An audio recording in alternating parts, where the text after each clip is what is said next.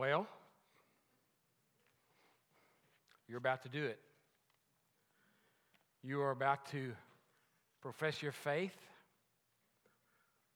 profess your trust in the forgiveness of your sins, recite the Apostles' Creed with the congregation, and become a full member in the body of Christ, the Church of Jesus Christ, and also this individual congregation of followers called First Methodist Carrollton. You've been thinking about this for a long time. You've been to classes for almost a year. You've been learning about the church, and you've been learning about the Church Universal. You know we're going to do some things with water today as symbolic of the decisions you have already made as you have come to mine and Cindy's office and told us about your faith in Christ and your readiness to join the church. So all that we do today is going to further help to cement that decision that you've made today so that it stays firm in your minds and in your hearts. We are here to celebrate your arrival as a believing member of the body of Christ. We are here as a congregation to share our testimony that you have been trained in the Scriptures, that you've studied, and that you are ready to make this decision. As your pastor, I'm ready to say that you're ready as any 12-year-old might be to follow Christ. You do not expect him to follow Christ today as if you were 75, because you're not yet. But you are expected to give him all that you have of all that you are from this moment forward. It's a big decision. Baptism, the act of baptism, is something we intend to do once within the Methodist Church. It's a remembrance of this baptism that's so important to us for the rest of our lives.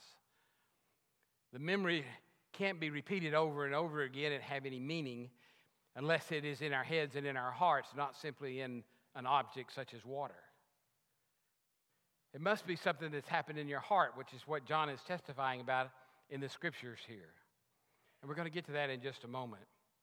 But I want you to remember today as you get ready to make your decision that you haven't done this on your own. In fact, you have never been alone in this process up to this point. Before you took the shape and size with the beauty and the handsome features you have today, you were a little bitty baby. And as generally speaking, babies are just kind of ugly. But you know what happened when you were born? Your parents took you just like I took mine and said, "That's the most beautiful child I've ever seen." Now, they were lying, but that's okay. That's what parents do. But you know what? Look at you now. After 12 years or so, you're beginning to look like who you're going to be the rest of your life. Those baby features have fallen away, and now you're becoming youth. But you know what? Soon those youthful features are going to fall away, and you're going to look like adults. And if you think things have moved slowly now, don't worry. Things are about to speed up. You're going to be aging right in front of your parents' eyes. And every now and then, when they're not grounding you or making you do extra work, chores because of things you've done wrong, they're going to look at you and say, "Oh my goodness, they're going to be grown up and gone soon." And then soon after, they're going to go back to grounding you and trying to keep you in line. They're going to keep everything straight to help you keep straight who you are and the choices you've made. So when you come forward today, know that not only have your parents been doing that, but this church has been nurturing you. You have been part of a community that you are willingly joining today, just like these mentors have done who are sitting with you. You may be called on someday soon to be a mentor for another child who's becoming a youth, to walk with them on their journey of faith, to assist them, because that's the way the community of faith does, because the Christian faith really is unknown in the Scriptures except through community. Individualized expression of faith in Christ really only makes sense in the Scriptures when they're done in the community of faith. It's been that way all along. Different cultures accentuate the individualized nature of it a lot.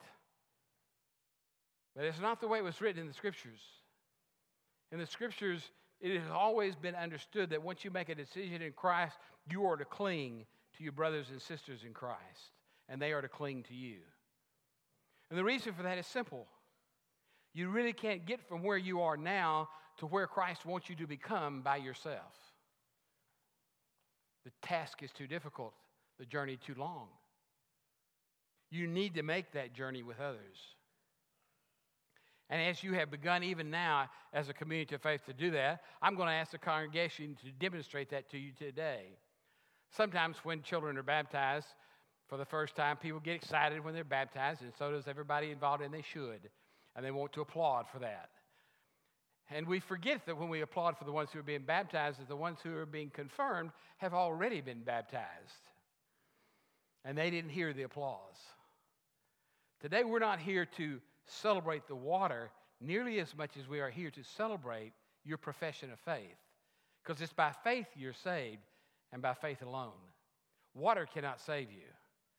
Only your faith. And so I'm going to ask all the congregation to demonstrate that today, that we do not clap or applaud for any single individual when they are immersed or sprinkled or when they're confirmed. But rather, after they have all been done that way, we will introduce them to you as a new part of the church, and we will applaud for them all together. Because all of them have made the same decision in this past week to accept Christ as their Savior and to become a part of the church of Jesus Christ. Now, confirmands, I want you to help me check and see who breaks the rules, okay? Would you write their names down for me? We'll talk to them after, all right? We're one in this deal today. Now let's talk about the text. There are three things in this text I want to lift out to you quickly. First, verse 10, first part of it. Those who believe in the Son of God have the testimony in their hearts.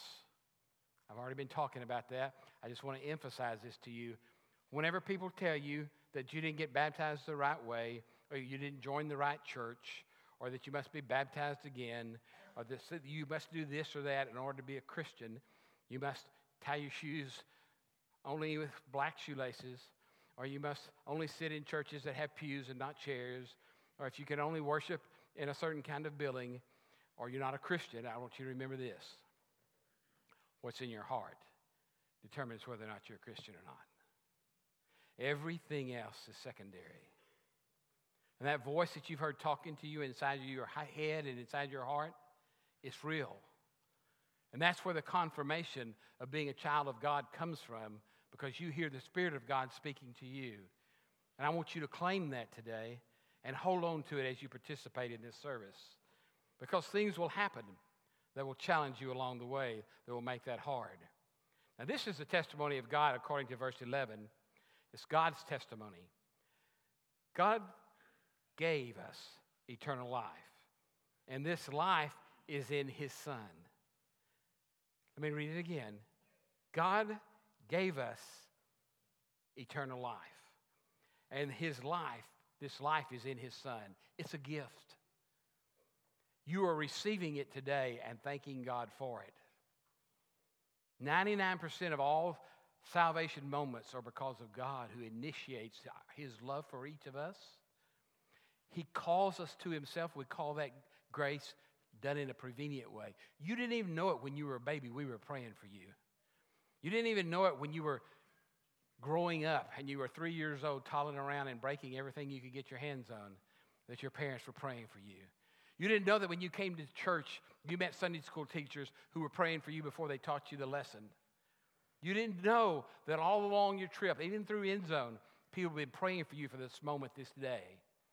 And every act like that has been done is an act of God's prevenient grace, as well as a secret voice of God telling you inside that you're ready to be a Christian. That grace that comes before is wonderful, but today you're declaring that your sins are forgiven. You're accepting that grace. Today, you're declaring that you are one with God, that you believe in God. That's justifying grace. Today, you are clinging to the idea that your sins have been forgiven and that you belong in the community of faith. Hallelujah, that's a bright and special day. Today is the day you know that you belong in God's hands. But you know what's going to happen after today? You're going to go back to school. There are probably going to be a lot of kids that you might not even tell them you were baptized or that you joined the church by being confirmed today. You might not want to talk about it with people who you don't know who will understand. And because sometimes they might make fun of you or they might laugh and say, oh, that church stuff, nobody goes to church anymore. Why are you doing that? And you know what's going to happen? You're going to get older. You might go to college, and some professor someday, some wise and learned man or woman in a classroom is going to tell you that there really is no God. That's just a crutch for people. You'll be sitting in a psychology class probably when you heard this. That's where I heard it.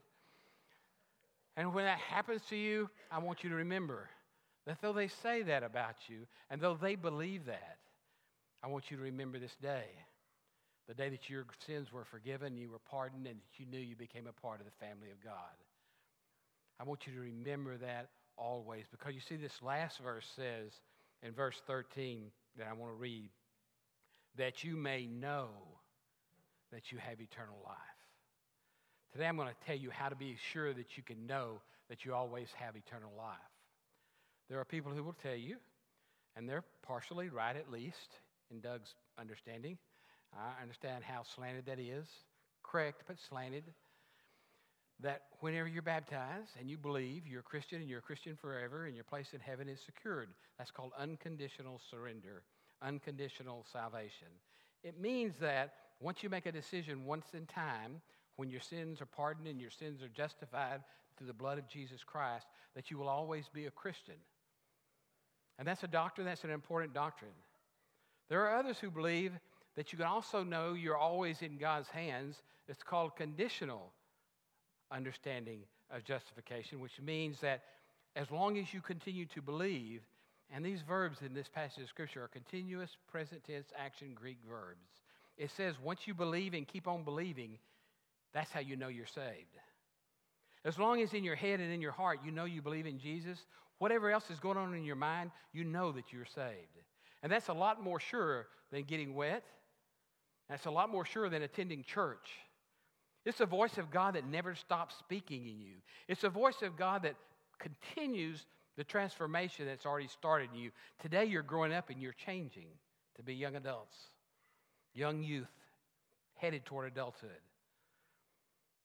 Your life is going to change. The only way you can move in your faith is if you change with it. You see, God wanted you to be saved today and to make this declaration, but He doesn't want you to stop here. The Christian faith is not a one-time moment where you do something and it takes care of everything forever. It's the beginning of a journey. You know, how long have you known me now?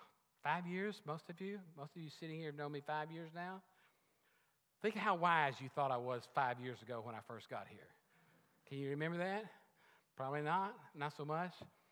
Well, think about what you think of me now. Oops, I might have changed, right? We all change. And the only way that you can stay safe from those who doubt the faith claims you're making today is to continue to grow in grace.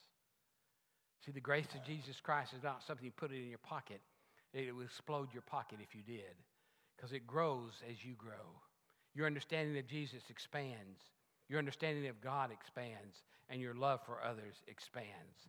That's sanctifying grace, and that is the only thing that will protect you from the temptations that are going to come your way when you go to college, as you go through life, as you get so busy you don't think you have time for Jesus. It is only the power of sanctifying grace that will keep you in touch with the God who saves you. Now, where do we find that sanctifying grace? In community. You can't do it alone. When you try to do it alone, you are sure to fail. So for the people who tell you, well, I believe in Christ, but I don't need the church, they don't understand Christ and they don't understand the church. They mean well. And they're talking about an individual experience which is only so strong and it cannot stand up through time without the fellowship of other people to help you study, to help you grow, to help support you when days get tough, because days will get tough as you grow older. But remember this.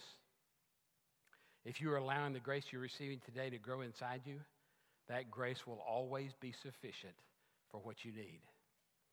And whenever you're weak, you will be able to lean over in the community of faith and put your hand on the shoulder of another believer who's more mature, and they will take you through the rough spots. They will hold your hand. They will pray for you. They will care about you even as they've done now when you've been a children, all through your adult years. And that is why the church is a vehicle of sanctification that God has ordained into its existence. And I pray for you that you never get tempted to go it alone, because when you do, you are sure to fail. Sure to fail. Can you remember that? Remember, I asked you before we started to stay with me for 10 minutes. My 10 minutes are up. But I didn't hear very many yes. Can you remember that?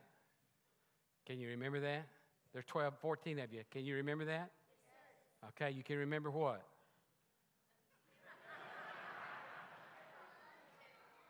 See how easy it is to get tempted?